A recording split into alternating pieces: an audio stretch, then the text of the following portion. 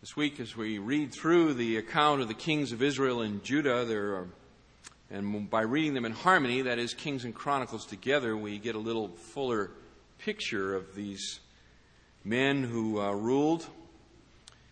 Just the way the author puts the books together, they run in cycles. It'll say so-and-so was king for so long, and then so-and-so became king, and they kind of leapfrog each other. They'll give you the reign of the king of Israel in the north, and then they'll pick up the king of the south where his reign overlaps, and then they'll carry him forward, and then they'll go back and pick up the king from the north and carry him forward. And so they leapfrog through their various reigns, and sometimes their names are the same, and then it really gets interesting. You have to pay close attention to which king you're actually talking about. But perhaps to make it just a little bit easier, you can remember this simple fact: there were no good kings in the north. So any king you're reading about that does evil, you can be pretty much assured he was a northern king, and there weren't very many good kings in the south. And even the ones that were good had their problems. And I want to look at one of those problem-ridden kings with you this morning here in 2 Chronicles 24. This is the king Joash. He was the boy king. You'll remember that his grandmother, Athaliah, murdered all of his siblings, and he alone was spared as a baby. He was smuggled away and kept in hiding until he was about 7 years old, and then he was brought forward by the priest Jehoiada into the temple and proclaimed king. Now, we read all this, yes? Shake your head to let me know that you're... Okay, good. Somebody's affirming me. So he was brought into the temple. He was proclaimed king at age 7, and Jehoiada was his mentor. And over in 2 Kings, you don't have to go there, but it's just an interesting statement. His name there is called Jehoash. Joash, same man. It says, Joash did right on the sight of the Lord all his days in which Jehoiada the priest instructed him. He was a king who did right only as long as there was somebody watching. Somebody there to help him along. He had righteousness, but his righteousness was external, not internal. So as long as his mentor walked by his side, he did what was right in the sight of the Lord. But as soon as his mentor died, and that's the account here in 2 Chronicles, we find out what was really on the inside. And beloved, I've chosen this passage just to read this morning because that is such a danger for us. It is so dangerous to substitute external righteousness for inward righteousness. Inward righteousness comes only by the Spirit of God operating within. External righteousness can be put on by many people in many ways. So as we read this together, let the Spirit of God search our hearts to find out whether we're really what we're like on the inside, not just the outside. 2 Chronicles 24, beginning here in verse 15.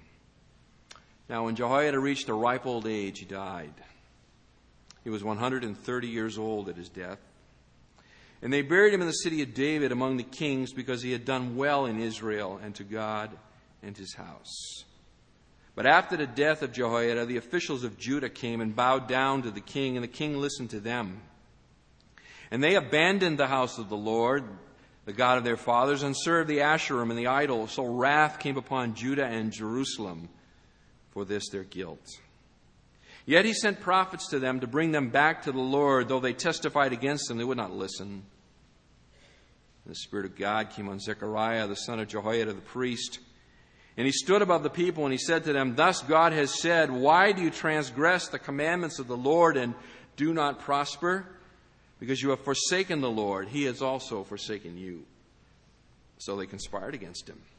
And at the command of the king, they stoned him to death in the court of the house of God. Then Joash the king did not remember the kindness which his father Jehoiada had shown him, but he murdered his son. And as he died, he said, May the Lord see and avenge. Now it came about at the turn of the year that the army of the Arameans came up against him. And they came to Judah and Jerusalem and destroyed all the officials of the people from among the people and sent all their spoil to the king of Damascus. Indeed, the army of the Arameans came with a small number of men, yet the Lord delivered a very great army into their hands, because they had forsaken the Lord, the God of their fathers. Thus they executed judgment on Joash. And when they had departed from him, for they left him very sick, his own servants conspired against him because of the blood of the son of Jehoiada the priest, and murdered him on his own bed. So he died, and they buried him in the city of David, but they did not bury him in the tombs of the kings. This is the boy king who started out so well. So well. Yet it was all external. It was all a sham. His righteousness was just a veneer. His true heart was that of a murderer, an idolater, a blasphemer, and he suffered the shameful death of being assassinated and not even residing in the tomb of the kings when he died. A life that started so well and ended so poorly. Let's pray.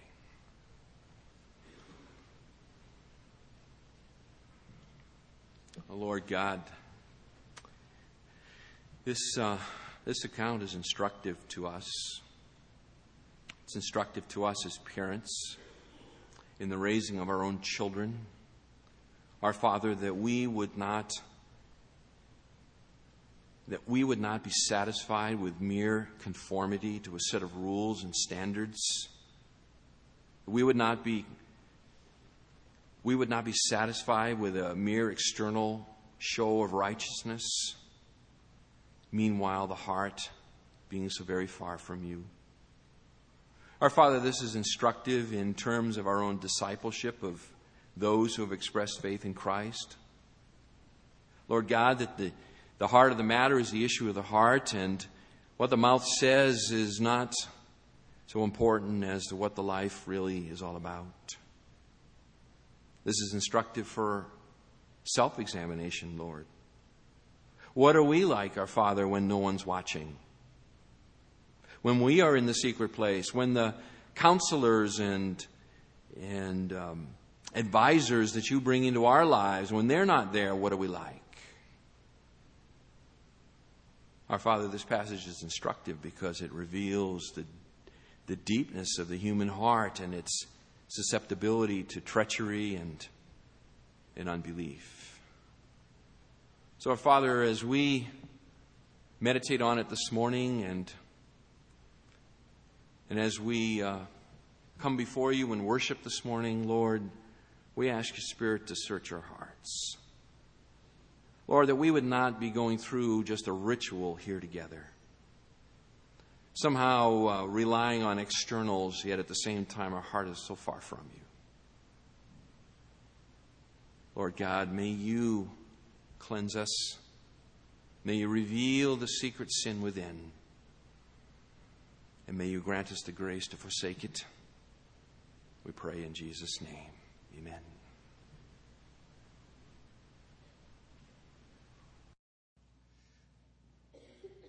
Open your Bibles to John chapter 16, please.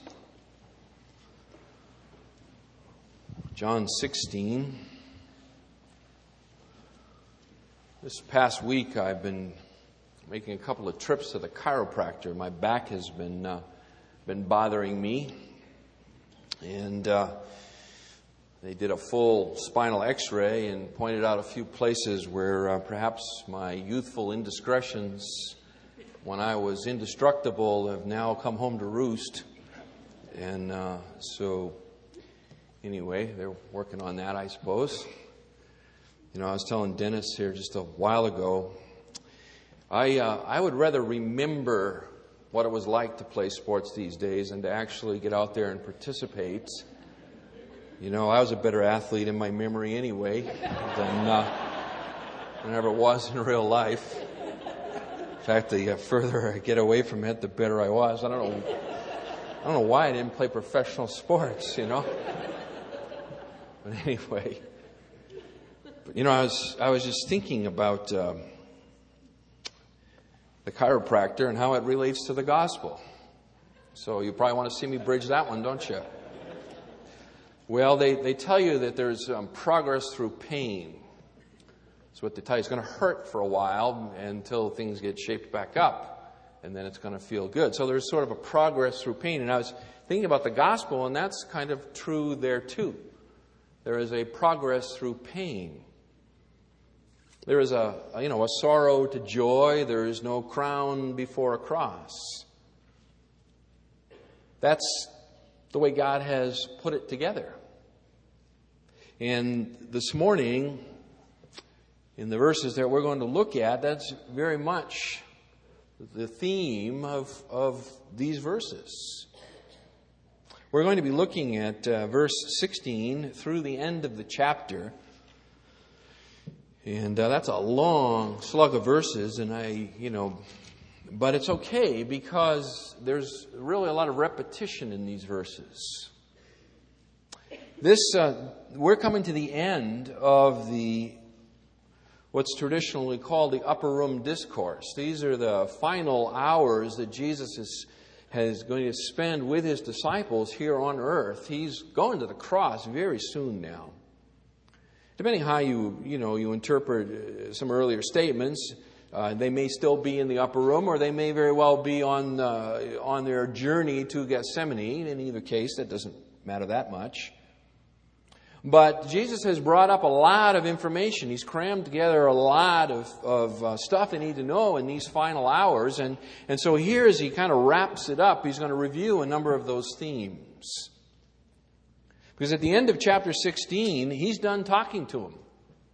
Chapter 17 is his high priestly prayer, which is addressed to the Father and deals with really the Father's relationship to the church. And we'll deal with that when we get there. But essentially, Jesus is done talking to them when we get to the end of chapter 16.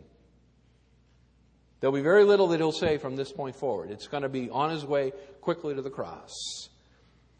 And so here he's going to pull together a number of the themes, the threads that he had previously introduced over the evening together, and he's going to kind of touch on them. So I think we can go through quite a number of verses together, and we can do it in one session together, because I looked back in my notes, my records, to see when did we begin together the upper room discourse, at John 13:1. And that was on August 22nd, 2004. So we've been almost a year in the upper room. So you don't mind if we leave quickly this morning, do you? I didn't think you would. So that's my plan, is we're going to do that. So I'm not going to give you a detailed, verse by verse, clause by clause explanation of these verses. What I want to do is I want to lift out some themes and remind you quickly of these themes. We've dealt with all of this before in somewhat excruciating detail together. Okay? Jesus is imminently leaving. And so he's just got a few things left to say, and he's going to draw it together. Now, again, the overriding theme is probably one of confusion still. They've been listening to him all night long. Well, they've been listening to him for 3.5 years, and they've been listening to him all night long, and they still don't really get it. And that'll become apparent even here in the text. Confusion prevails among them. Even at the end here, when they say they do get it, Jesus questions them. He said, "Really? You really get it now?" "No, you don't, because they're going to strike the shepherd, and the sheep will be scattered. You're going to abandon me here just momentarily." So they're very much confused. They really don't get it. But Jesus is going to hammer away just one more time with them. And he's going to leave them with these words kind of ringing in their ears. Let me read the text for you, beginning in verse 16. "A little while, and you will no longer behold me. And again a little while, and you will see me."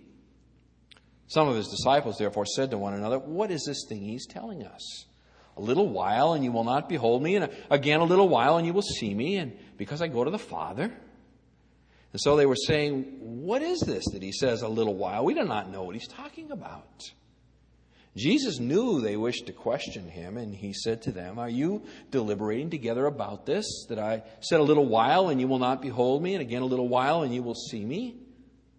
Truly, truly, I say to you, you will weep and lament, but the world will rejoice.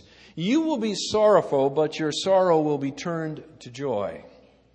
Whenever a woman is in travail, she has sorrow, because her hour has come. But when she gives birth to the child, she remembers the anguish no more for joy that a child has been born into the world. Therefore, you too now have sorrow. But I will see you again, and your heart will rejoice, and no one takes your joy away from you.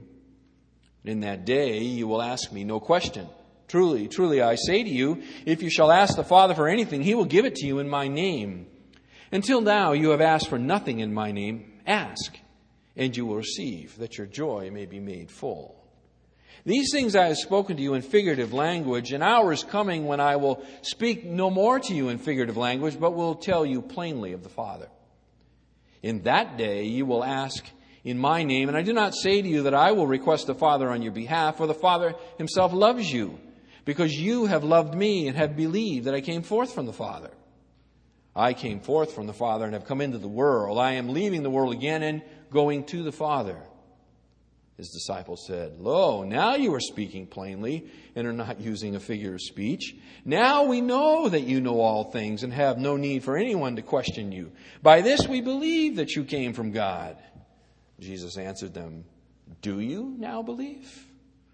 Behold, an hour is coming and has already come for you to be scattered, each to his own home, and to leave me alone.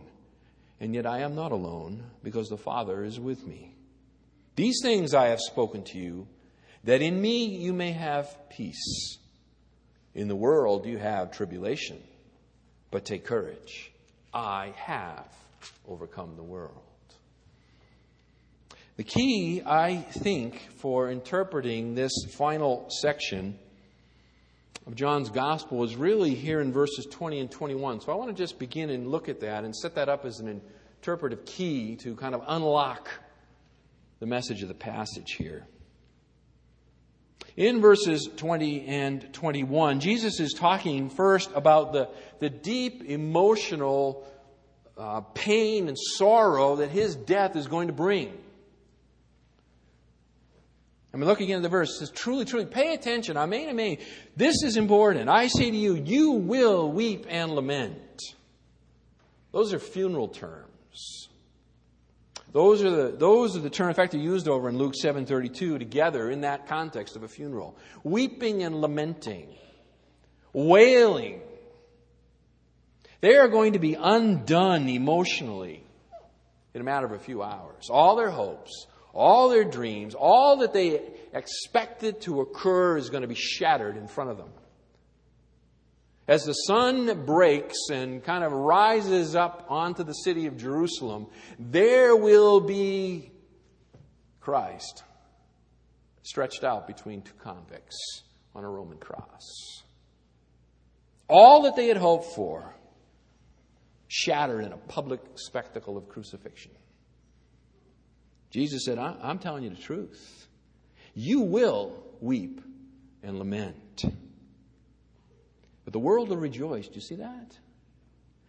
That which will cause the greatest tragedy to them is that which will cause rejoicing in the world. His enemies will be rubbing their hands together in glee and saying, finally, we got rid of that pesky Galilean carpenter. That one who has the audacity to walk right into the temple and to challenge us in the very base of operations, overturning the tables of the money changers, right? Driving out those selling sacrifices. Not permitting anyone to move through the temple for a period of 2 days. That one who bested the brightest and the greatest theological minds of Israel in open public dispute and debate. To the point where they no longer were willing to ask him a question, because every time they set a trap for him, he sprung it on it, and they walked away with the claws, closed around their own leg. They hated him. They absolutely hated him. They decided they were going to kill him a long time ago, after Lazarus' resurrection. They waited only the time, and Judas was going to deliver that to them. So when they see him hanging there, that moment, that spectacle of the cross, for one is a time of weeping and lamenting, and for another it's a time of hallelujah. We got rid of him.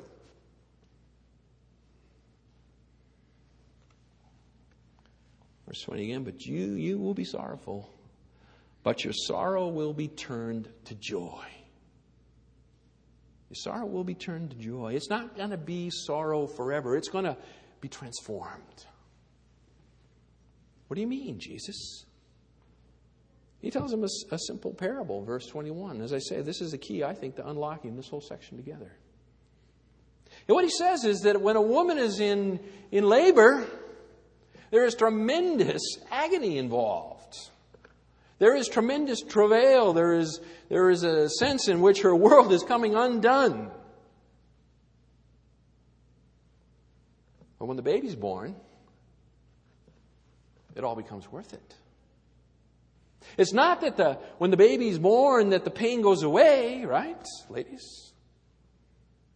It's not even that you forget the pain. It's that the pain becomes worth it. It is transformed. The sorrow becomes joy, he says.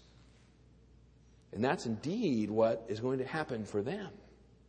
The sorrow of the cross will not go away. It's not like they will forget what happened that day. But the joy coming out on the other end will be of such magnitude that the sorrow will be all worth it. That's the key. That's the key to pulling this thing apart, I think. So as we do that this morning, as we look at these verses together with that key as a pre-understanding, what I want to see together with you is 5 benefits. 5 benefits that come to us because of Jesus' triumph over the grave. So that we will glorify Him for all that He has done. 5. You ready? We're going to go through them relatively quickly here. The first benefit is the certainty of bodily resurrection. The certainty of bodily resurrection. It's here in verses 16 through 19, and then I'm going to scoop up verse 33 at the end and kind of pull it together that way for you. Okay? It's the certainty of the bodily resurrection. Beginning there, back in verse 16, Jesus said, a little while, a few hours here, you will no longer behold me, and again, a little while, and you will see me. What is he talking about? He's saying very simply that in a little while, I'm going to be gone, right? I'm going to die and be put in the ground. But in a little while more, I will do what? I will rise from the dead, and you will see me. Okay? In a short time, I'm gone. I'll be gone a while, then you'll see me again. Now, he's clearly, I think, speaking here about the physical side of the bodily resurrection of Jesus Christ. They did see him over a period of 40 days in a number of different places. And it was not an illusion, right? Because he gave them ample evidence, right? Stick forth your hand, stick it in the hole of my hand, stick your, the hole in my side. You got any broiled fish, by the way? Not because I'm hungry. But there was plenty of evidence to let them know that this was the bodily Jesus Christ resurrected from the dead. So it's a physical sight going on here, but I think it's more too. I think there's spiritual sight going on here. When he was crucified, their spiritual sight was blurred. Their world was coming undone. And even when he was resurrected, it took a while for the spiritual sight to catch up to the physical sight. I think the words of the 2 disciples on the road to Emmaus were probably a very common thought among his disciples. They said, Luke 24:21, don't turn, they were just listening. It says, they were speaking with Jesus, right? Walking along, and they've been prevented from knowing who he is. And it's kind of interesting, but they say, but we were hoping that it was he who was going to redeem Israel. We were hoping that he was the one. Later, even when they heard firsthand accounts, they refused to believe. Mark 16, 11 to 13 says, when they heard that he was alive and had been seen by her, they refused to believe it. And after that, he appeared in a different form to two of them while they were walking along on their way to the country. That's the same too. And they went away and reported it to the others, but they did not believe them either. So it took a while for the spiritual sight to catch up to the physical sight. But they became certain of a bodily resurrection. They became so certain of that bodily resurrection that, that couldn't be dislodged. They all went to their death. Most of them cruelly proclaiming that he is alive from the dead. Now the confusion here, I don't go over it again. It was pretty plain, I think, in verses 17 to 19. He said, a little while you're not going to see me, a little while you will see me. They're saying, what in the world is he talking about? They're kind of muttering to each other here. They just can't get it. I mean, the idea of a Messiah that dies is so foreign to them, they can't process it. They just can't process it. And he's been telling them, by the way, for at least the last 6 months, on a regular basis, I'm going to Jerusalem, I'm going to die, I'm going to be crucified at the hands of the Gentiles, and in 3 days I will rise again. Now, to us, that sounds so plain, doesn't it? That's because we're sitting on the other side of the cross looking backwards, and it all makes great sense. But for them, looking forward, they just can't get it. They cannot make sense out of it. And so they continue in their state of being baffled by Jesus and what he's talking about. But that doesn't stop Christ from just continuing to hammer away at the same theme. I will rise from the dead. There is a certainty to my bodily resurrection. In fact, you go to verse 33. I said we'll scoop it up here. Let me say, these things I have spoken to you, and I think he's referring back to what he said that night. That in me you may have peace, in the world you have tribulation, but take courage. I have overcome the world. Greek perfect tense verb, past action with continuing consequences. That's a pretty bold statement to make. He hasn't even gone to the cross yet. And he's saying, listen, I have overcome the world. The death for him was just another part of the plan of God that will eventuate in his own resurrection and the formation of the church and the eternal plan of God. So you will have tribulation. There will be persecution. There will be the hard circumstances of life, the pressure that will come to you. But take courage in it all. I have overcome the world. I have overcome. Early in the same evening, back in chapter 14, verse 19. So I say all of this is just picking up themes that have been going through this whole discourse. The end of verse 19, he says, I'll just pick up 19. He says, after a little while the world will behold me no more, but you will behold me. Because I live, you shall live also. Okay? I have overcome the world. Am I going to die? Yeah, you bet. But death is not the end. I will be bodily resurrected. Bodily resurrected. And beloved, that is the first benefit that comes to us. It is the certainty of the bodily resurrection. Do you know, it is the resurrection of Jesus Christ that demonstrates once and for all time that his sacrifice was accepted. That his atonement was full and complete. The fact that he remains not in the grave is the evidence that God accepted his sacrifice on our behalf.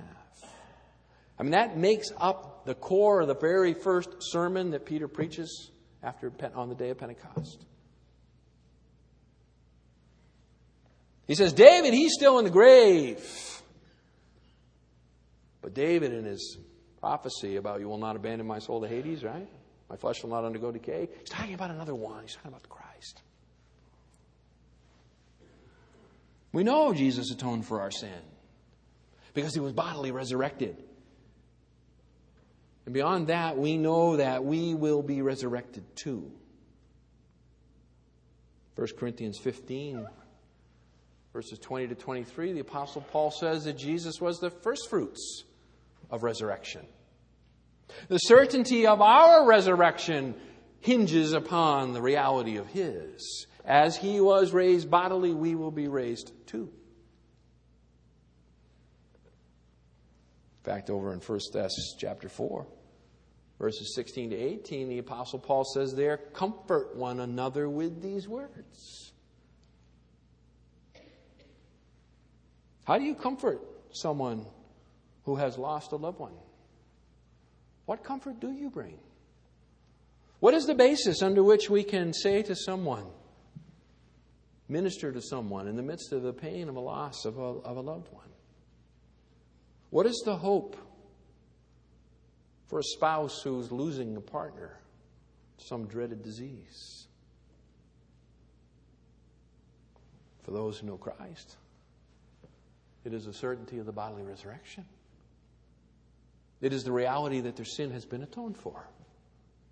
It is the reality that they too will rise again. It is the reality that there will be a reunion again someday. That when you put the box in the ground and you throw the dirt over it, that's not all there is. Beloved, if it wasn't for this, we might as well eat, drink. Tomorrow we die. It makes no sense. It makes no sense to follow Christ if there's no resurrection. The grave ends it all. And praise God, it doesn't.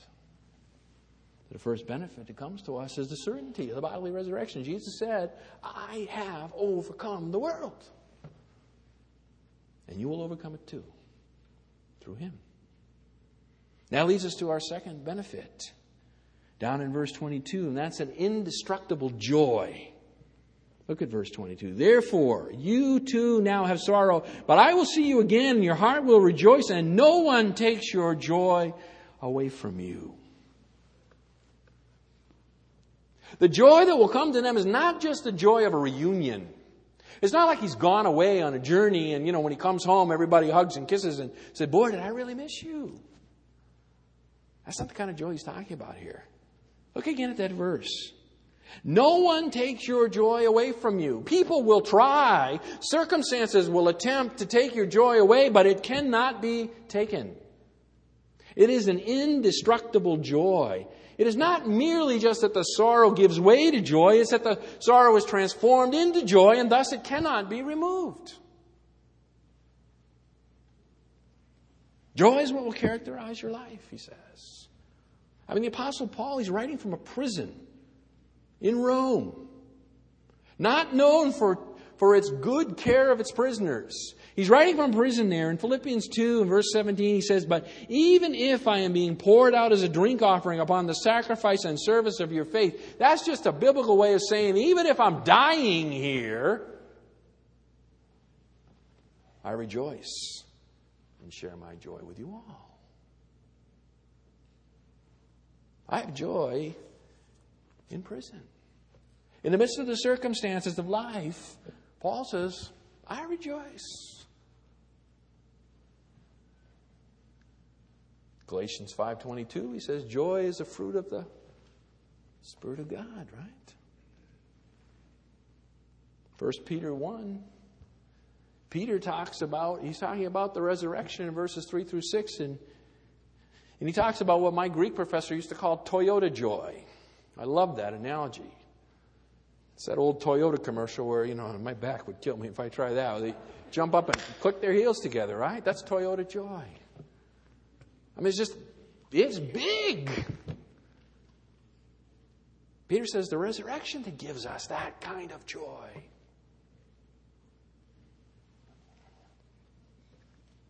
First John, Apostle John, many years later, reflecting back on this. He says, make my joy complete by joining with us. In what? In the resurrection life. The resurrection life. It is our fellowship together in the truth of the resurrection of Jesus Christ that gives us joy. Fill it up for me. Make it complete. Join me. Join me in what I have. It's a life of joy. No one takes it away, he says. Nobody. Not health or lack thereof. Not wealth or lack thereof. Not family or lack thereof. The world doesn't give it, and the world can't take it away. It is an indestructible joy. And that leads us to our third benefit. Our third benefit is the guarantee of answered prayer. The guarantee that God will answer our prayer. Yes, sirree, folks, I guarantee you God will answer your prayer. Sounds like some crazy TV guy, doesn't it? Right? That's what Jesus says, verses 23 and 24. In that day you will ask me no question. Truly, truly, I say to you, if you shall ask the Father for anything, He will give it to you in my name. Until now you have asked for nothing in my name. Ask and you will receive, that your joy may be made full. That is not a qualified statement. It's not saying ask and maybe yes, maybe no. Ask and you will receive. That is a guarantee from the living God that your prayers will be answered. That's a benefit, isn't it? What is the basis for the answer? The basis of the answer is in the merit of Christ, in my name, he says. He will give it to you in my name, verse 23. Ask in my name. What favorably disposes God towards us? Why does God incline himself towards you? Why would he bother to answer your prayer? Why does he care about you? What is it about you that is attractive to God? It is your union with the Lord Jesus Christ. It is your union with the Lord Jesus Christ. It is the fact that by faith you are in Christ, as the Apostle Paul will develop it, in which all the blessings and riches of the Godhead are poured forth on you. It is not on your merit. It is not because you're a nice person, and many of you are. Maybe I should say all of you are. Right? Well, all but one or two, anyway. I'll leave you to figure out who it is.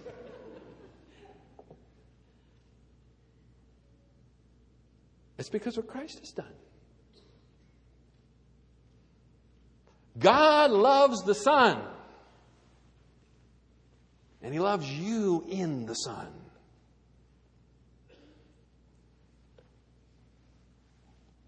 Ask in my name. I will grant it. He will grant it to you. What does it mean to ask in the name of Jesus Christ? Now, we spent some time talking about that in detail some months ago. So again, we're not going to go over it all again, but what it means is, in short form, is that you ask on the basis of the work and character and mission of Jesus Christ. You voice the kind of prayer that Christ would voice were He to stand in your stead. You ask on the basis of His merit, not yours. And you ask for His purpose, not yours. That His name would be glorified.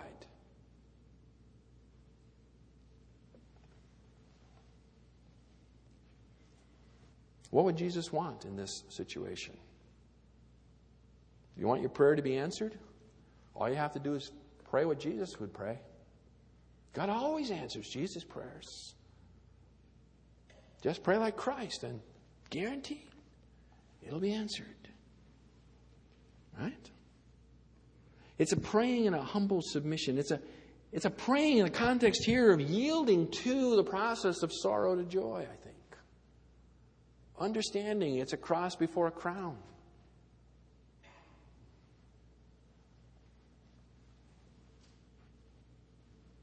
Alan Redpath, preacher of the last century, relatively well known, he says when God wants to use a man, he first takes him and crushes him. You want to be used of God? Got to crush you first, according to Redpath.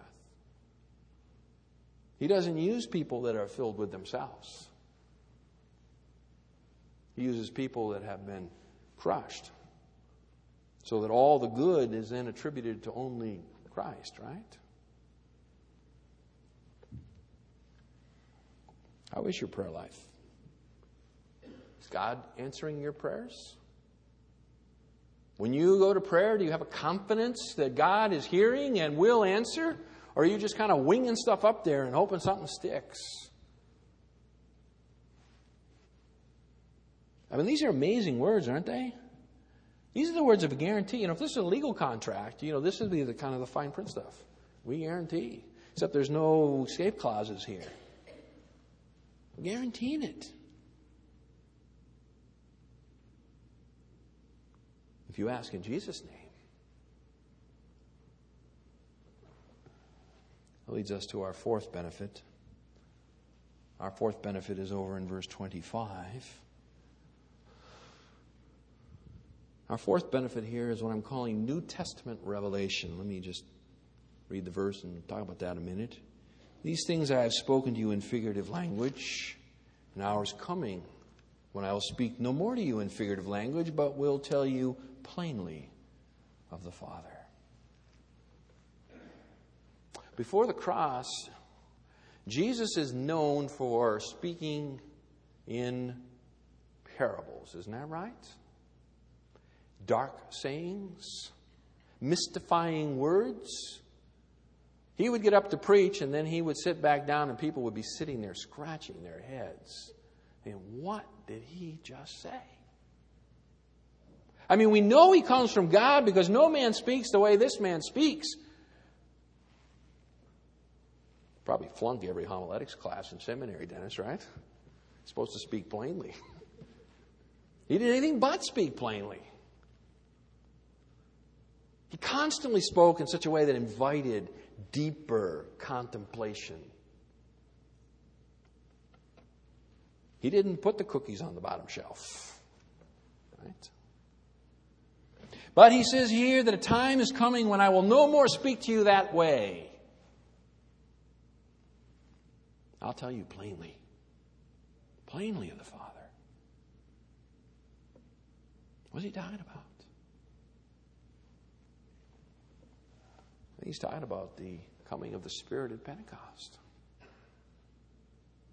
It takes only a very casual reading of comparative reading in the New Testament of the Gospels to the book of Acts and the epistles to note that there is a real difference in the way things are done. Isn't that right? When you read through the epistles, you read through the book of Acts, what you don't encounter is parables, dark sayings, enigmatic expressions, right? You find much clearer didactic type of material. That's why Western preachers love the epistles. They outline nicely. They've conformed to our Western logic better. The cookies are on the bottom shelf. You get to the Gospels, and sometimes, you read a passage and you sit down and you scratch your head and you say, now what in the world am I going to do with that? Was it just that Jesus was a poor communicator? I wouldn't go there. He intentionally spoke in such a way that invited deeper scrutiny among his followers and obscured the truth from those on the outside. Same message. But after Pentecost, when the Spirit comes, and that's what had been predicted earlier here in John chapter 16 and over in John 14. When the Spirit comes at Pentecost, all of a sudden the lights go on, the understanding is there, the text is plain, and they just begin to proclaim a message that goes out all over the world. Even Gentiles who are not steeped in the Old Testament can get enough to get them going. Very plainly, he says, I will speak to you of the Father. Through the Spirit whom I will send.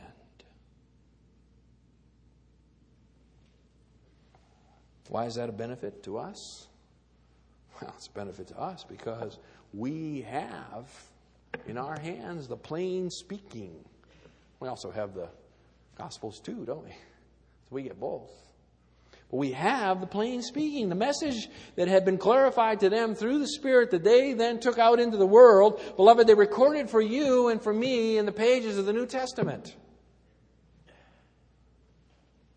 It's not hearsay. It's not telephone. It's not what somebody says that somebody said that somebody said that somebody said. They wrote it down. And God preserved it. So we have the clarity available to us, and that's a benefit, isn't it? You want to know the mind of God?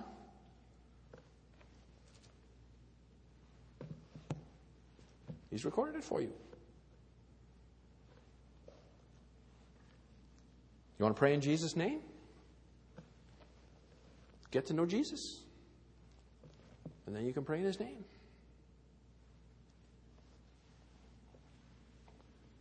Fifth benefit. Fifth benefit, and final from this, is calling it direct access to the Father. Direct access to the Father. Verse 26 says, "In that day you will ask in my name, and I do not say to you that I will request the Father on your behalf. For the Father Himself loves you, because you have loved me and have believed that I came forth from the Father."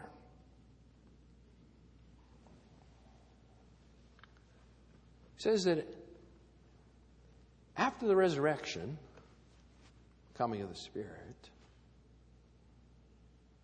you will go directly to God the Father. Jesus died on that cross. The veil of the temple did what? It was torn in two, wasn't it? Top to bottom. Access to God the Father was thrown wide open through Jesus the Son. Direct access. Now, granted, it's based on the merit of Christ. But Jesus is saying here, and I think it's worth camping on just for a minute, and that is that there is it's not just that you go through Christ to get to the Father. That's theologically true. It's not that Jesus is just the mediator, as Hebrews would say. That's theologically true. But what Jesus is trying to encourage them with here is that you have now direct access into the throne room of God the Father Himself. Again, this side of the cross, maybe you think, well, whatever. Think about these disciples. Think about what's going on the very night in which this is being spoken. Access to the Father there comes through the blood of sheep, right? The brook that's running through the Kidron Valley is running red tonight with the bloods of the sacrifice. If it was anything true of the Old Testament, it was that access to the Father was not easy, not simple. It was very restricted, very prohibited, very scary. That's all going to change. That's all going to change. I mean, you didn't bring your lamb in with you this morning, did you? Right? You waltz right in here. We just start praying to God the Father. Anytime, any place. Right? No more ritual. No more barriers.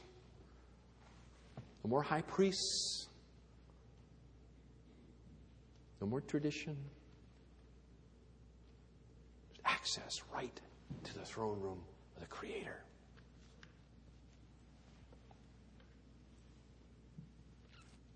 Father loves you, He says.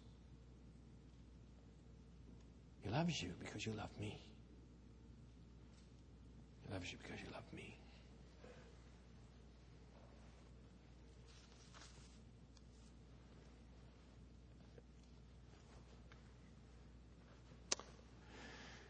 Five benefits. available to us because of the sorrow of Christ, right? His passion. All come down to the issue of, do you love me?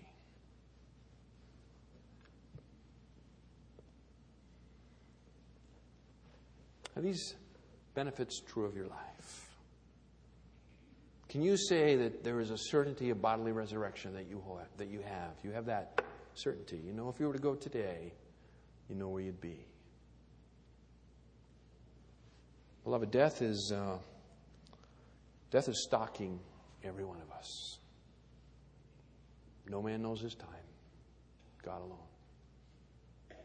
If you were to go tonight, do you know where you would go? Are you sure? If you're not sure, then today is the day to make it sure. Today is the day to call out in faith, like the publican, God, be merciful to me, the sinner.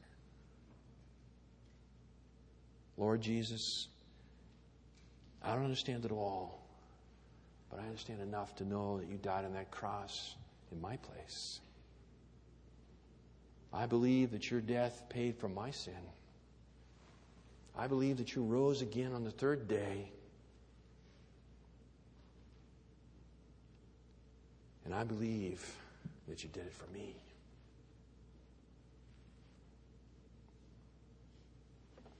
By grace, we are saved through faith. Apostle Paul says, have you exercised faith in Christ? And for those of us who have, are we living in light of the benefits that are available to us? Let's pray.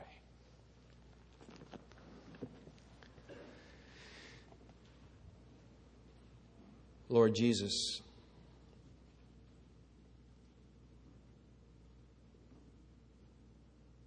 your passion is the greatest event of the universe. The greatest display of the wrath of God and the love of God juxtaposed one with another. The greatest display of your holiness, mercy. The greatest display of your love. The greatest display of your power. We pray, Lord Jesus, for those who are here this morning who have yet to experience that resurrection power. Whose lives are still lived in the here and the now and have no hope of tomorrow. Lord, may you soften their hearts even now. Grant them eyes to see, ears to hear, hearts to believe. And Lord God, for your people who have their own sorrows, their own trials, their own tribulations, and perhaps have been overwhelmed in the world and have forgotten just what benefits are theirs through Christ. May you remind them again fresh this morning. Give them resurrection hope, that we might all glorify the Lord Jesus Christ, who makes this all a reality. We pray in his name. Amen. We're going to partake of the Lord's Supper together here in just a moment. I do want to say that when we finish, we have a final hymn. And if there are questions in your mind, perhaps spiritual discussion that you want to have, maybe something that you've been thinking about this week, or perhaps even just this morning, we have people who want to talk to you, the people who are trained to talk to you, give you some spiritual counsel, open a Bible with you, and show you what the Word of God says. They'll be waiting for you over by that lighted cross. You come there after service. They will talk with you. And we will point you to the Savior.